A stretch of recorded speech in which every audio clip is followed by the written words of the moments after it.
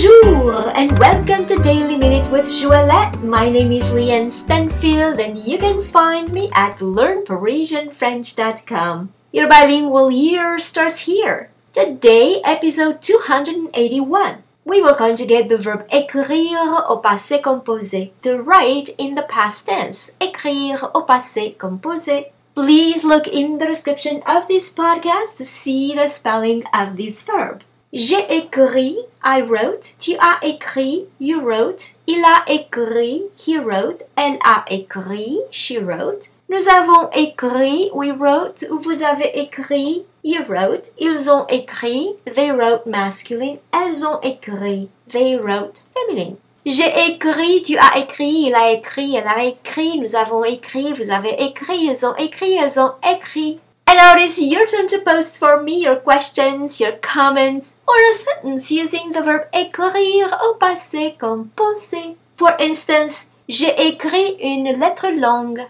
I wrote a long letter. So, if you like this podcast, please give it 5 stars and share it with your friends. And if you'd like to receive my free French crash course and news about my next French immersion retreat in Paris, please come on over to learnparisianfrench.com and subscribe to the newsletter.